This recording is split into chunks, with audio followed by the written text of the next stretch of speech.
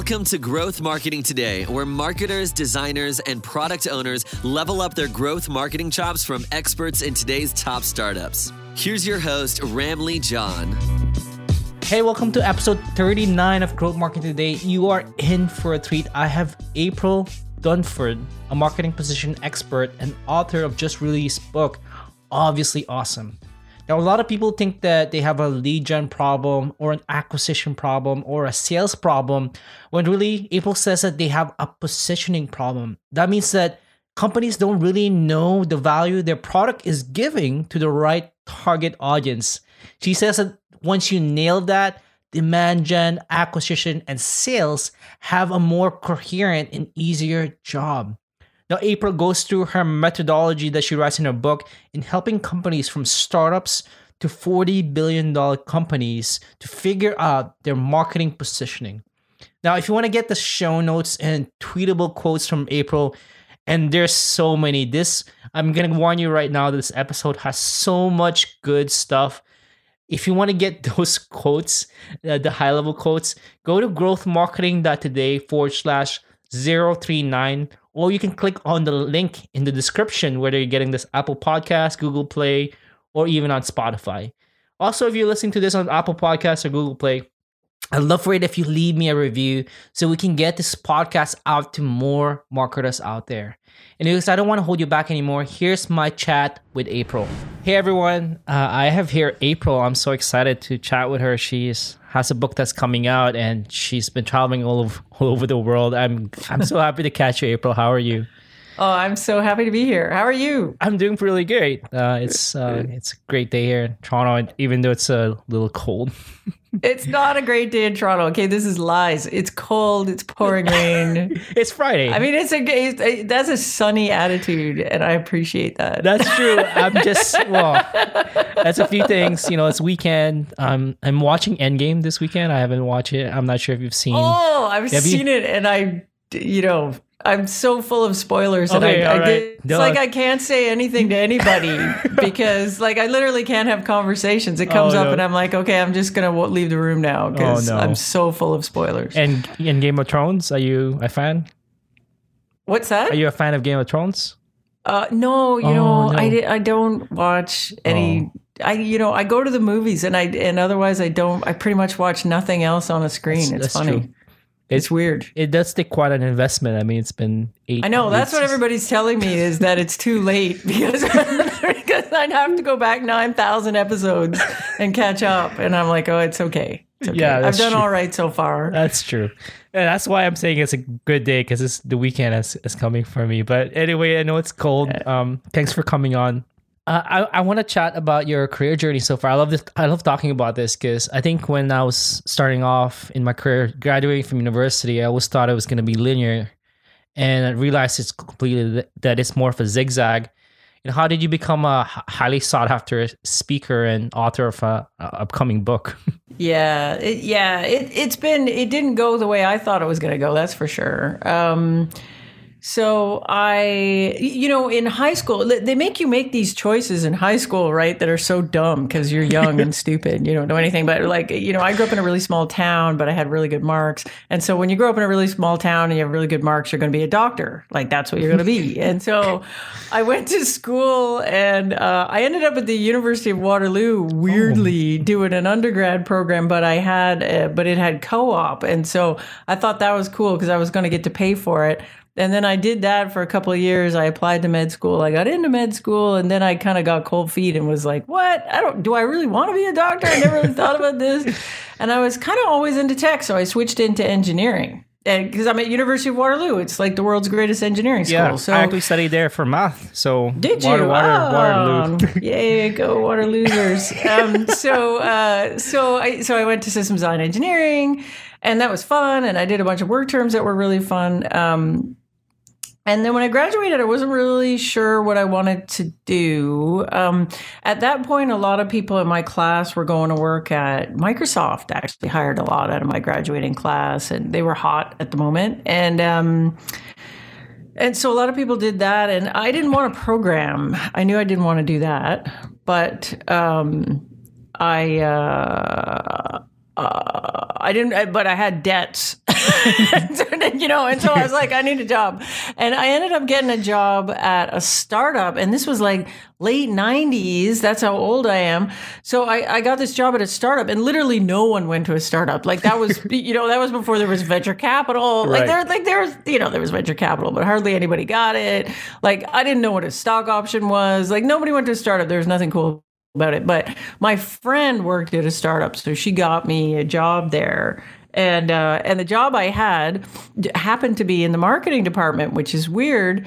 But the thing we were selling was a database. Like it was a quite technical product that we were selling to a very technical audience. And so my job was to be a technical evangelist, where I was going to go out and like demo SQL queries and, kind of terrible tech demos like this. And then what happened was that company got acquired. My boss left the company. I took over the department. And all of a sudden, I'm 2 years out of engineering school, and I'm running marketing at this big global company. And I got all these people in this big budget. And I don't have a clue what I'm doing, but one thing you do get, Waterloo Engineering, if there's one thing it teaches you, it's like you get kind of arrogant. And so you're a bit like, well, how hard could it be? It can't be harder than mechanics of formable solids. That was hard. So I just kind of kept going. And more importantly, I thought it was really, really fun. Like, I thought it was hard in a good way. Like, it was like a puzzle. How do you take something that's really complicated and make it easy for the people that want to buy it, and market it in such a way that people are just think, oh, it's obvious I need that thing. And so from that moment, I was a bit hooked. And then after that, I did a series of startups where I came in around seed, Series A stage. I came in as the first senior marketing hire, built a team, grew revenues. And I did that 6 or 7 times in a row. For 5, 6 of them, we got acquired. And so then you'd flip over to the big company for a couple of years, work there, work on different kinds of things, bigger things. And then I get bored and I pop out and I go do the next one. And so I've been doing that for like years, like decades. And then, and then the last couple of years, I've transitioned into doing more consulting.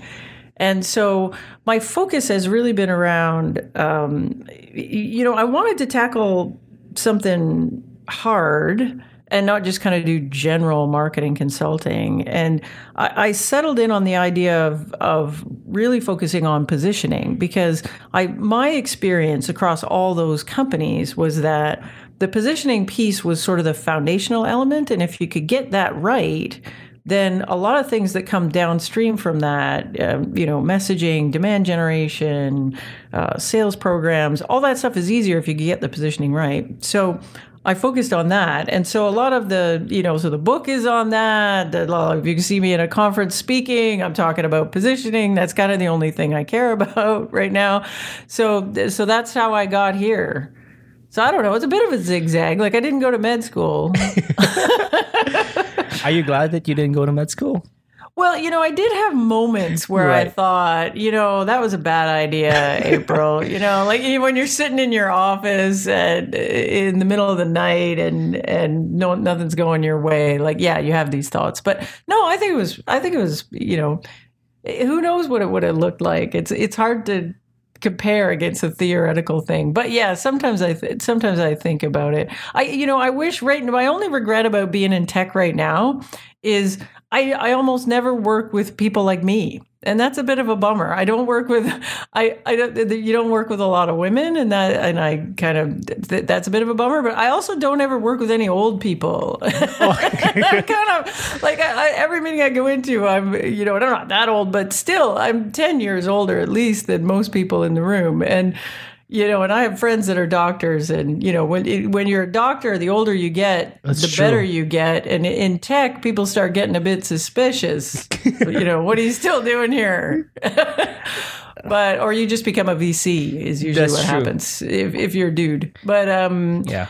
But those are my only two regrets. Like I kind of miss working with people like me. Some days I think, oh, it would be neat to work in. But then what I do is I end up taking on a client where people are my age, and then I feel better about life. But I think that's a miss because like the more experience you get, the more expertise that you have. And that's really what you've done is become an expert in market positioning. Yes and no. Like the problem with tech is you need to stay in the game, right? Like everything changes. Like things change a lot. And so you have to maintain a certain level of excitement about new stuff. Right. And some folks just, they just don't. They get tired or they get, they find their thing that they're really good at, that they really like, and then they just kind of ride on that. Whereas I think if you really want to do tech, in the later part of your years, you still got to be excited about the possibilities and what's going on. And there's lots of us that are, obviously, but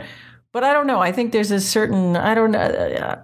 I also think tech is ageist, and I do find that. Yeah. They're ageist, and there's this idea that we all have to be sitting around drinking Red Bull, we're working 20 hours a day, or else we're not doing it. Whereas the older you get, the smarter you get about stuff like that. But yeah, so I think that I don't know. It's a weird thing. I wish there were more people like me in tech. Sometimes I wish.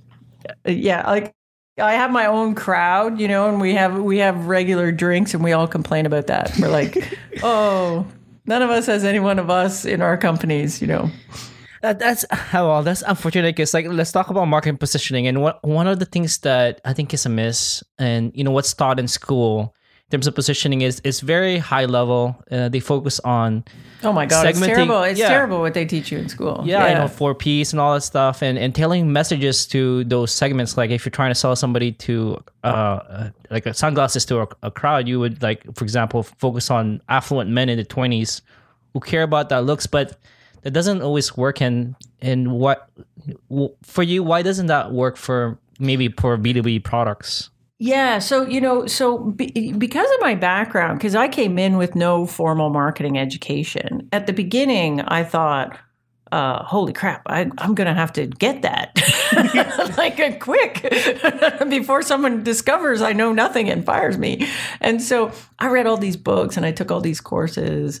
The first thing I noticed was that a lot of at least at that time, maybe it's changed now, but a lot of the courses I was taking and the sort of big foundational books on marketing were very oriented towards B2C. And so, and in particular, when you were talking about segmentation, a B2C segmentation is usually super demographically oriented because that's kind of, a lot of times that's all you've got to go on.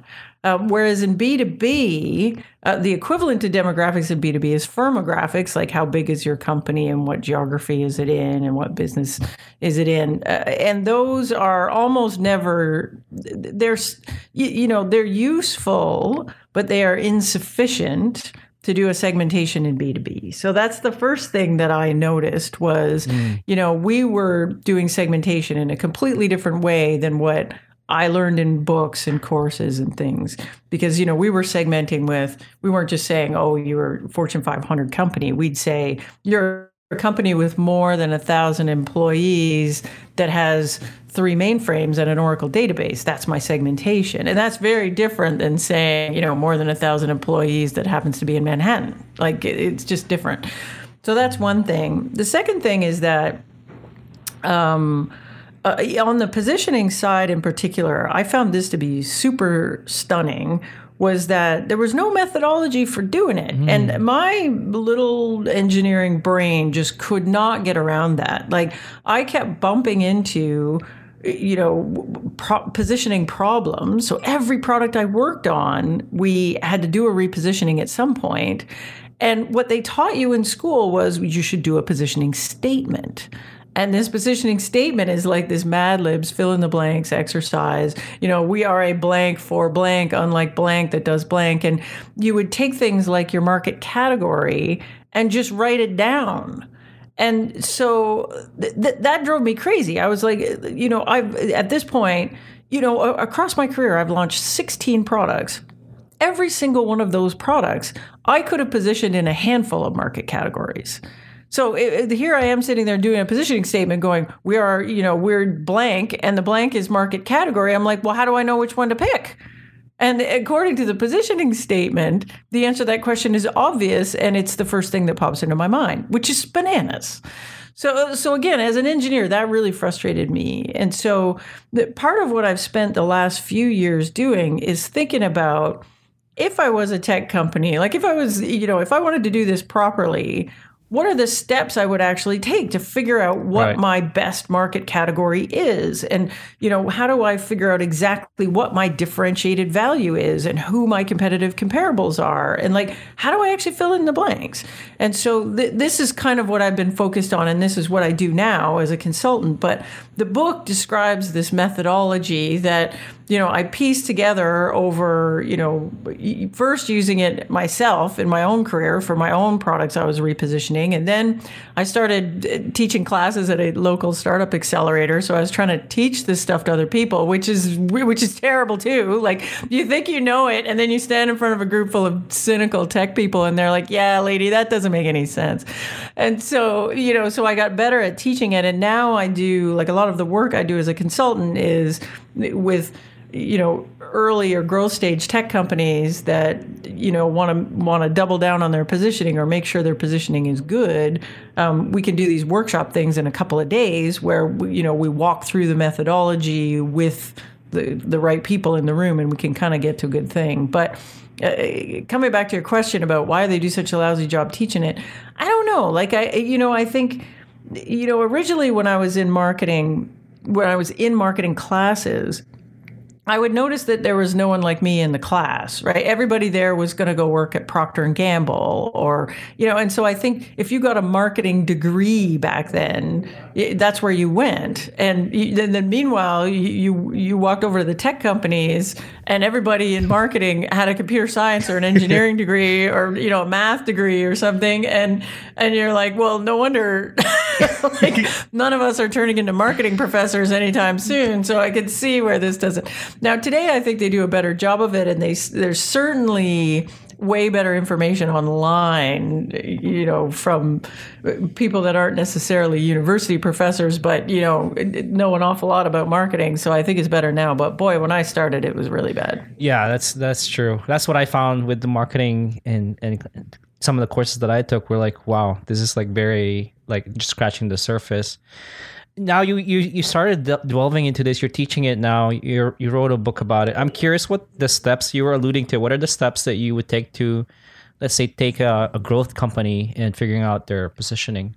Yeah. So the first thing is, so I started with the positioning statement, right? So I said, the neat thing about the positioning statement is the blanks are kind of like the component pieces of your positioning, right? This is each blank is super important. So I thought, well, if I could just pull the blanks out of the positioning statement and then figure out a methodology for figuring out what goes in each of those blanks, then I would have a methodology for positioning. This is literally my thinking at the beginning.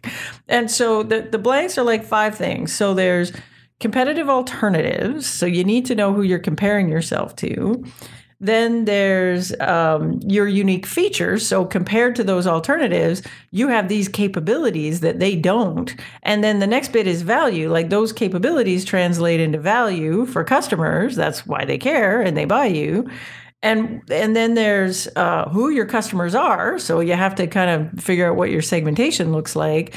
And then the last bit is the market category. So, what market do you intend to win, and how do you position yourself in that particular market? So I thought, okay, I just need to figure out how to do all of those.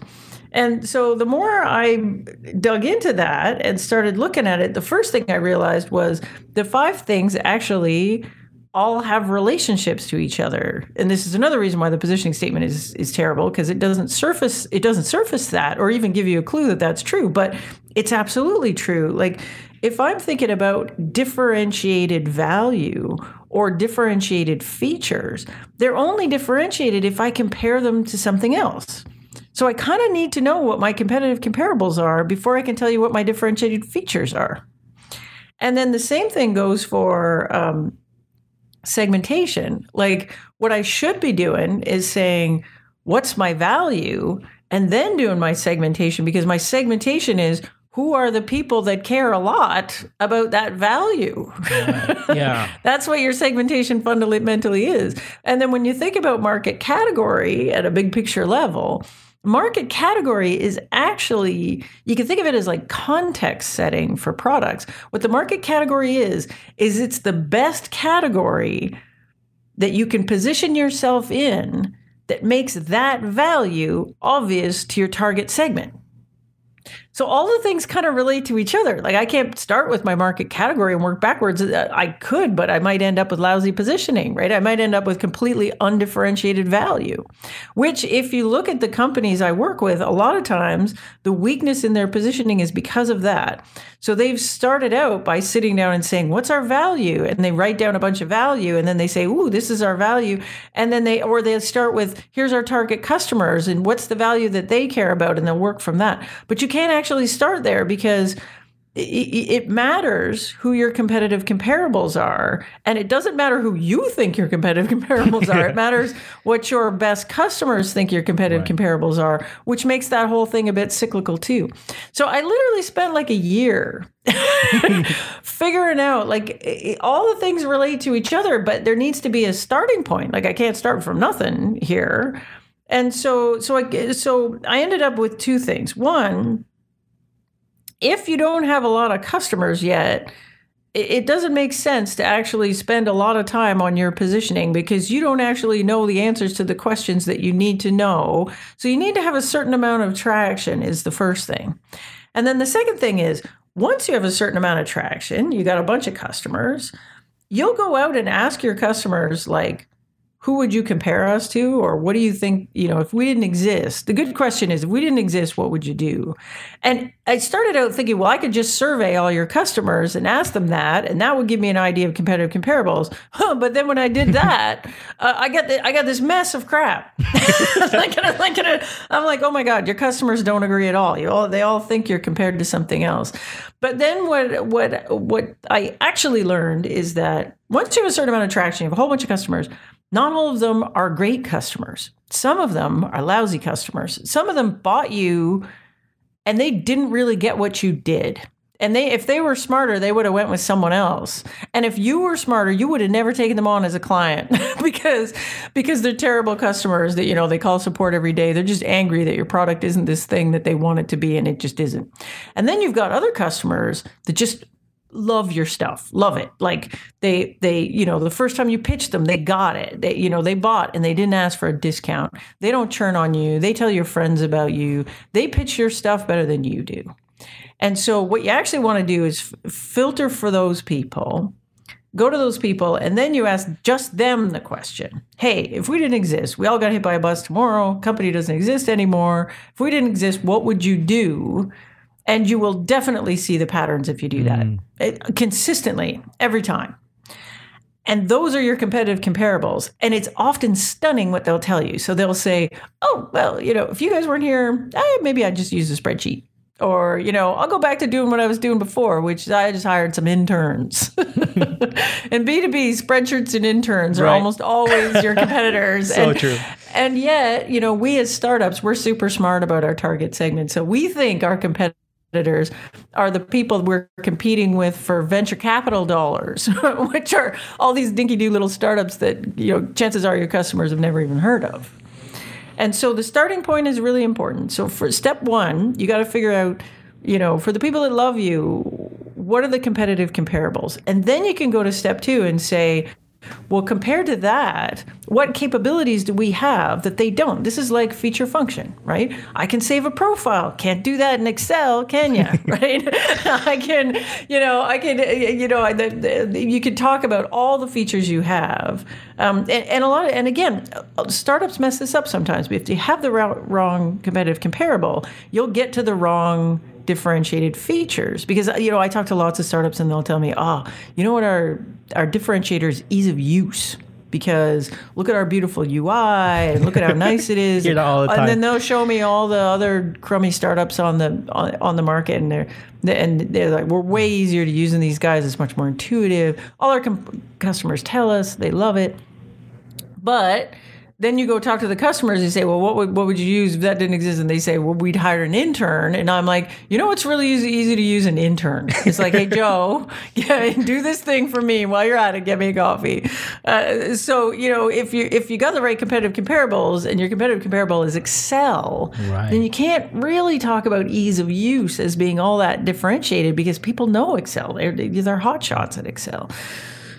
So that gets you to usually a gigantic list of features. Like, and sometimes I do this exercise and we got hundreds of these things. But then the next step you go to is, well, for each of those features, what is the value that translates into for customers? And the interesting magic that happens in this step is you usually end up with one or two sort of themes of value.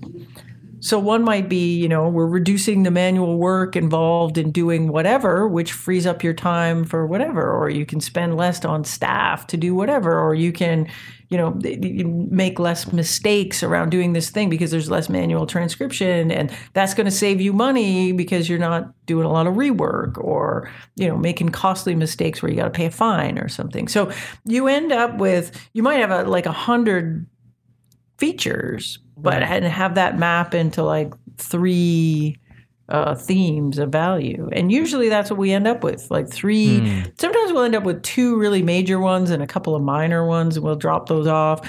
But usually no more than like 4 max before we start getting into ones that are just a different order of value. And, you can kind of leave them off or weave them into one of the major points of value. So once you have that, then you can kind of say, okay, well, if our big value is this, who should we be trying to sell to, and why? And what you're really looking for is what is it about certain customers that makes them really, really put a premium on that value. So who cares a lot about that? So you might end up with this value that says, we can reduce the errors when you're doing invoicing. And then you say, well, I could sell that to anybody who does invoicing, but the people that really care a lot are the people that make a lot of errors in their invoices. Well, why do they make a lot of errors in their invoices? Well, one, because they have a lot of them, right? And you might say, well, if you're doing more than 1,000 invoices a month, you really care about this. If you're only doing one, you don't care, and you probably don't make that many mistakes because you're not doing 1,000 of them. And so that's what you're trying to get at in your segmentation. You're trying to say, if I was standing in the outside, how would I know that you feel this pain more acutely than other people or other companies? And so what are the characteristics of a company that really intensely feels the pain? Therefore, the value is super value. Right. And you want to be careful on this step because that segment needs to be big enough to meet your business goals. So sometimes you can niche this down so nichey that it's like, yeah, my mom, that's it. My mom, she cares the most. And that's, you can't build a business on that. But, I did this exercise recently for a company, and we were talking about different types of banks. And so they're selling to banks. And so there's retail banks, there's investment banks, there's credit unions. There's certain kind of financial services offerings that insurance companies do. And so at the beginning, we were starting with banking, like anybody that's in financial services would want to have this. But when you looked at the value that the company offered, it was particularly valuable if you were a credit union because of the way credit unions work, because of the offerings they sell. And then we said, well, okay, can we make the number if we just sold to credit unions? And so we looked it up, and it turns out there's thousands and thousands and thousands of credit unions in the United States. They got a revenue target. They could capture like 1 out of 100, 1 out of 1,000 actually credit unions and still make the number. And you're like, well, why wouldn't you just sell to credit unions then? Let's sell to credit unions this year, and next year we'll reevaluate it. Maybe we'll branch out to retail banking next year. So you want to get it as narrow as you can, but not so narrow that you can't make your number. getting it narrow is important because it makes it easier to build a marketing plan. It makes it easier to build really targeted value propositions, all that stuff. And then the last step is you say, okay, these are the people. This is the value. What market am I in? So, in the case of this one, you might want to say, we're the solution that does blank for credit unions. You might actually want to position yourself that way so that credit unions call you. And if you're only going to focus on credit, you could position yourself as that for a year. And then next year you say, for, retail banks and credit unions, or retail banking, kind of encompasses credit unions too. And then you'll widen it out after that. And then you can be financial services after that. But so the market category is sort of like, it answers the questions, what is this thing and why should I care? So, and you might have a choice. You might say, well, look, if our value is this and the people we're talking to, we might be able to make a choice between, like, there's lots of categories that overlap, like email and text messaging or messaging overlaps a lot. Email and team collaboration overlap a lot. And, if my value looks more like something that team collaboration does, then you should just say your team collaboration and don't say your email, right? Like, so these are the decisions you have to make in the last step. So those are the steps. Like, there's tricks to each of them, and and the book gets into this in gory detail, but those are essentially the steps. That's how you actually get to the blanks, to fill in the blanks in the positioning statement. Not that you would do it, because if you went through all those steps, then you could actually create a document that documents your thinking on this, that says, this is why, this is why we got to it, and this is the order we got to it in, so that people could even not just understand what the positioning is, but how you got there. Wow, it's so good. I wish I learned this in school. Yeah, me too, man. I spent tons of time on this going, well, I don't understand it. Like, if this is so foundational, this is so important, what, we don't have a methodology for doing it? Right. It still blows my mind. Yeah, at least, like you said, the more you talk about it, I can see it leading to everything from demand gen to paid acquisition to copywriting. Right, because the way, like, think about it. Like, let's say you thought you were for financial services, and then you did the exercise and went, oh, crap, we're just doing credit unions. Well, my marketing plan looks totally different. In fact, it's way better. Right. Because I could write down a list. Here's all my credit unions. I can get my messaging super focused on credit unions. I can go to the credit unions conference. I can buy ads in the credit unions magazine. Like, you know what I'm saying? Like, I could be sponsoring the credit unions email list, all this stuff. And that's totally different than saying, oh, we're focused on Fortune 500 companies. Like, I don't even know how to build a marketing plan for that. I don't know how anybody, like, what do I do? Take out a full page ad in the Wall Street Journal? That sounds stupid. Right. Yeah. So, the more focused you get on this stuff, and you can see, you get to the end of it and like, everything's easier, right? Well, what marketing tactics should I do? Well, marketing tactics that hit these people is the answer to that, right? And so if you're not clear on that, which is your positioning, you're not clear on your positioning, it's really hard to build a marketing plan. It's really hard to do messaging. It's really hard. And so a lot of the folks that come to me, they'll say, oh, we have this terrible marketing problem, and they think it's a lead gen problem, or they think it's a sales problem. But you scratch it and you're like, you know what your problem is? You don't really know the value you deliver, and you don't really know who are the best people to deliver that value to. And so if you got solid on that, then everything downstream is easy. So good. I think just what I'm getting from this is everybody should go buy your book. Everybody, if you're trying to figure this out, I think you should read some books. Like I do think, like, the book that I always kept coming back to was Riesentraut, 1982, wrote this book called Positioning: The Battle for Your Mind. And they defined what positioning is, and then they gave some case studies. They were advertising guys. They ran an ad agency. And so they gave some case studies of like ad campaigns that they worked on. And but they didn't give you any hint about how they did it. Right? They didn't tell you methodology. They didn't say step 1, step 2. They just said, oh, we worked on this thing for Hertz, and this is what we did. And so you read the case studies and you went, oh, that's genius. But what you were supposed to do then is call them and get them to do it for you. Okay, that's too And bad. so, but if you just want to know what positioning is and really get your arms around it, that I still recommend that book, even though it's super old.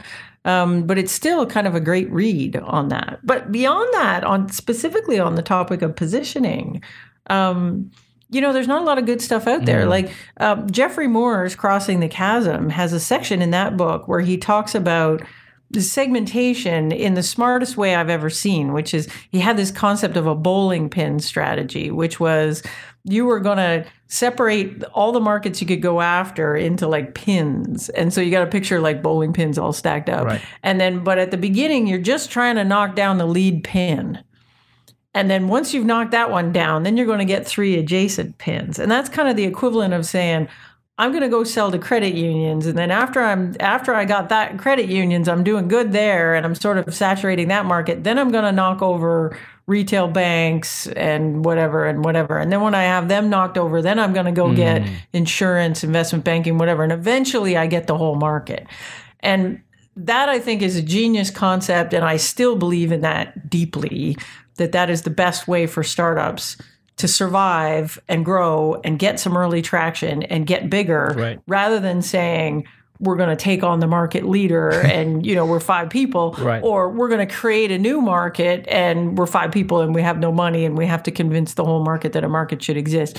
I still think bowling pinning this stuff is the best way to do it. So those things, but buy my book too, by all means.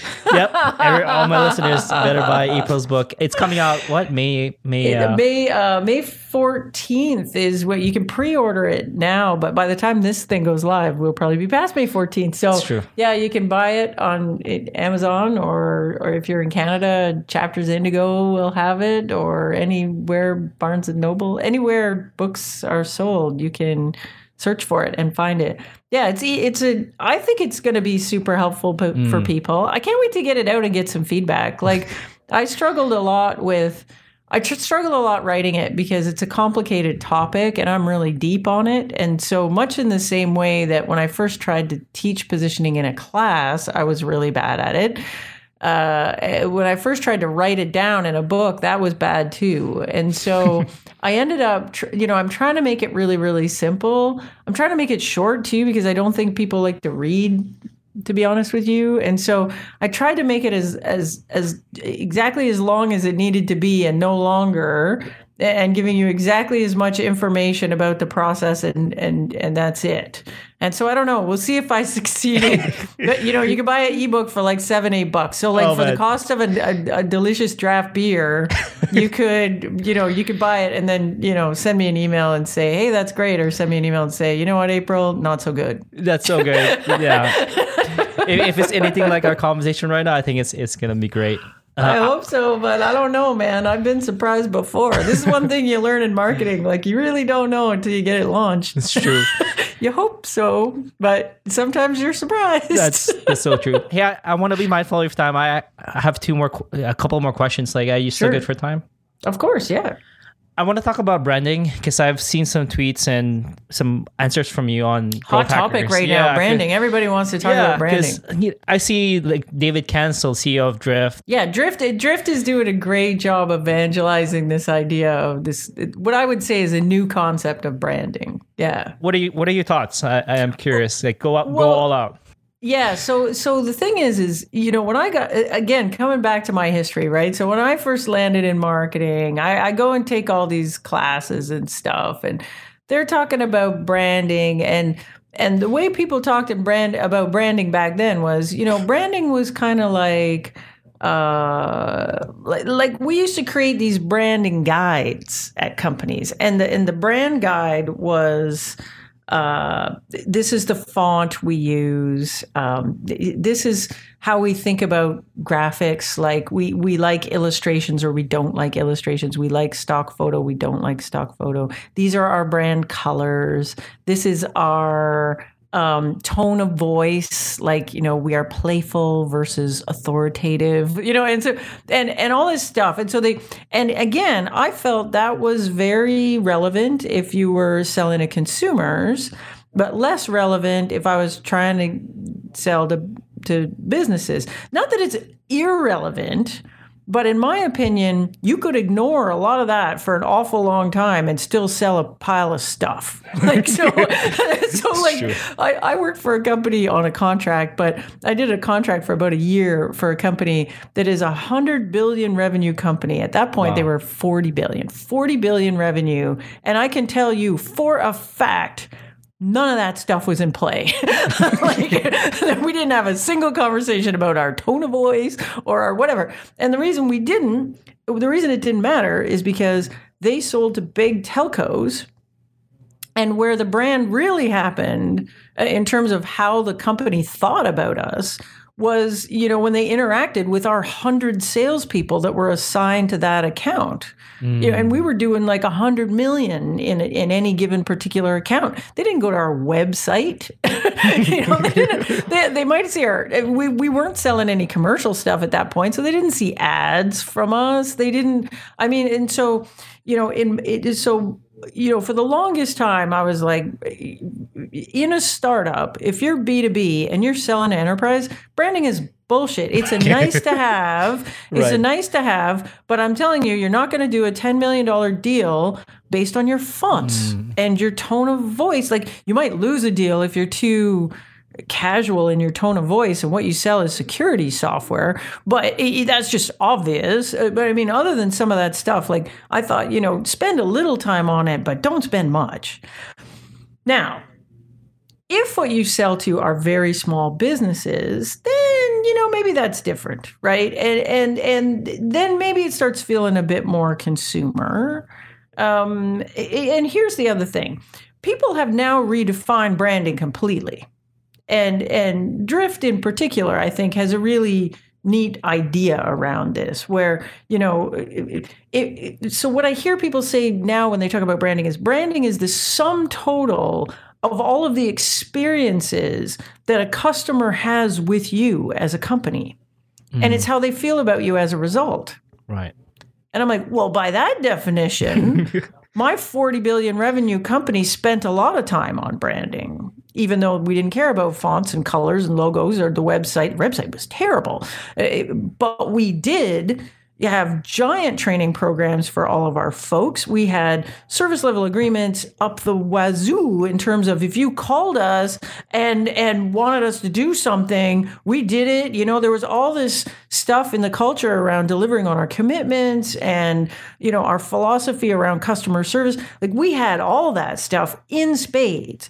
So if that's branding, then that's super important. Right. Like, you can't actually that's actually super duper duper important. So I think, unfortunately, as marketers, we're too damn tricky for our own good. Like, we love to redefine things to the point where they're meaningless. Like, I don't even know what the word marketing means anymore, because if I say it to somebody, it means 19 things to 19 people. I say segmentation, no one knows what you mean. I say positioning, no one knows what you mean. And now I'll add branding to that pile. I say branding and no one knows what you mean. Right.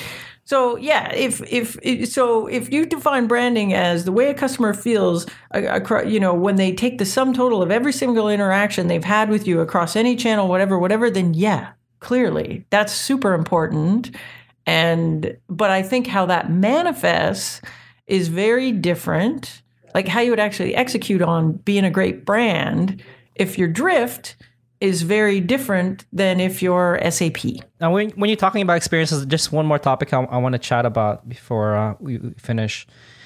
You have very strong opinions about freemium as well, because like we've seen a lot of companies in terms of experiences, they're introducing like free trial, not just free trial, but like a free version of their product. What are your thoughts on that? Like, especially with HubSpot, like opening up. Yeah, freemium.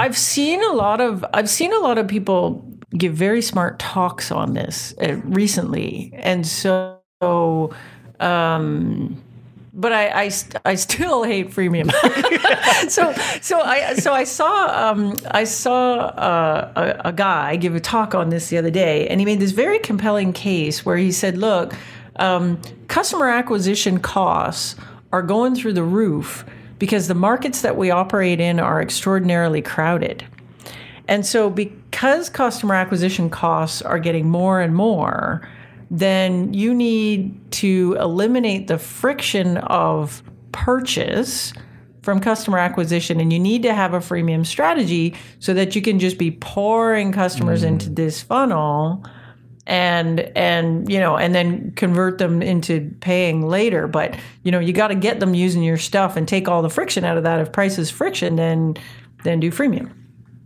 Where I believe that falls apart is I don't actually believe that price is friction for customers that are ultimately going to buy. Right. So what I do think freemium, like, here's all the things I don't like about freemium. What I don't like about freemium is how it works with your positioning. So you have to be very careful what goes in the free thing versus what goes in the thing you charge, because tricky. you have now positioned the core of your product as worthless. And so I can't take you from $0 to $2,000 a user by adding a couple little features. Right. And so if, again, my background is all B2B and it's enterprise, like, I don't see how I'm doing freemium in enterprise, because I can't get to the prices I need to get to make it work. And you know what? My customers don't want freemium. They want to pay because they want support, and they want somebody's neck to throttle when things go bad. And, like, big enterprises don't want to buy free stuff. They want to pay some money. They don't want to pay too much money, but they want to pay some money because they want to know, like, if crap is hitting the fan, they want to pick up the phone and call somebody. They don't want to sit there on hold with, like, Google say, sorry, send us an email. That's not what they want to do. So I think, there are vast swaths of products where this wouldn't work, and you would be grossly undervaluing your stuff. Here's the other thing. My own personal experience with freemium is, if you are in a really crowded market space and there's a lot of free products out there are a good chunk of customers that are just never going to pay. They're going to make do with the free thing. And they're literally out there Googling free software for X. And you don't want those people. You don't even want them on you as freemium, because they're a drag on you and they're never going to convert. And you have a freemium thing and you just filled up your funnel with these people. And I can't tell the difference between them and the people who are actually going to pay. If I charged you $1, I would weed all those people out. Yeah, that's and true. So I think, if you think price is friction, then charge $2. Then at least I get rid of the freebie guys that are never going to reach into their wallet to get their credit card. So I don't know. I agree that customer acquisition costs are high, but a lot of that customer acquisition costs it's because you're not differentiated, man. It's because your positioning your value proposition is really weak. It's because there is no reason to buy your thing over the 19 free things out there. And dude, making your thing free too isn't going to fix that problem. And so I am still pretty negative on freemium. I think in some cases, you have something in your, baked into your product that makes it really easy for people to upgrade, or there's a really obvious split between this is free and this isn't. So, like everything, it depends. And I could name you a handful of cases where freemium is a beautiful thing. Like Slack, I think, does a great job on this, but I think they're more the exception than the rule. I think everybody should start by trying to charge people. And if people don't pay, it's because you're not worth paying for. Wow, so good. Right? And that's the hard truth of it. It's easier to say, well, it's not that our product sucks. It's there's too much friction. Right. Or whatever, competition. It's like, if your market's so crowded, then what are you doing in there? Get out of there. Go somewhere where it isn't. Right. It's so good. I don't want to take up any more of your time. Just two final questions. What are some advice you would have for marketers who are early in their career? Like, what would be one advice you would tell them? I don't know. Like, I don't know if I got any good advice on that, because I didn't plan my career too much and it all kind of worked out. I do think that, when you're really early in your career, I think it's good to get lots of, like, a breadth of experience, because it opens your eyes to what's possible. Like, I was very lucky in that I started in a startup when startups were totally not cool. And so I got this startup experience that nobody else had back then. And then the startup got acquired by a big, amazing company in the Valley. So I worked with them for a couple of years. So, there I was, not very far along in my career, and I had these two very different experiences with very different roles and responsibilities, very different things you could do. And so from that, I could sort of decide, like, well, what do I like more? Do I like working at the big company more? Do I like working at the smaller company? If I'm going to work at the big company, what am I going to focus on? If I'm going to work at the smaller company, what's the job that I want? So I think it's good for people to kind of hop around a little bit if you have that luxury, and get your fingers into a lot of stuff, and try not to get too specialized at the beginning, because marketing is a big wide world, and there's so many disciplines and so many ways to do it, so many different markets, and you kind of got to find the one that jives with your thing. Like me, I feel like in my little brain, I'm wired like an engineer, right? And so I like enterprise because it makes more sense to me. And quite early on, I got that. And then I also like smaller companies better than bigger companies because they make more sense to me. I get to the bigger companies and there's all of this. Everybody stopped talking about the customer, and everybody was spending more time focused on how they were going to get a promotion and that. And I was like, that doesn't make any sense to me, And so I liked startups because I felt like they just made more sense. Like I could figure out what was going on in a way that I couldn't at the big company. I also liked broader jobs than more narrow jobs. If you stay at the big company too long, eventually you got to pick a thing and you say, okay, I'm product marketing and that's what you're going to be.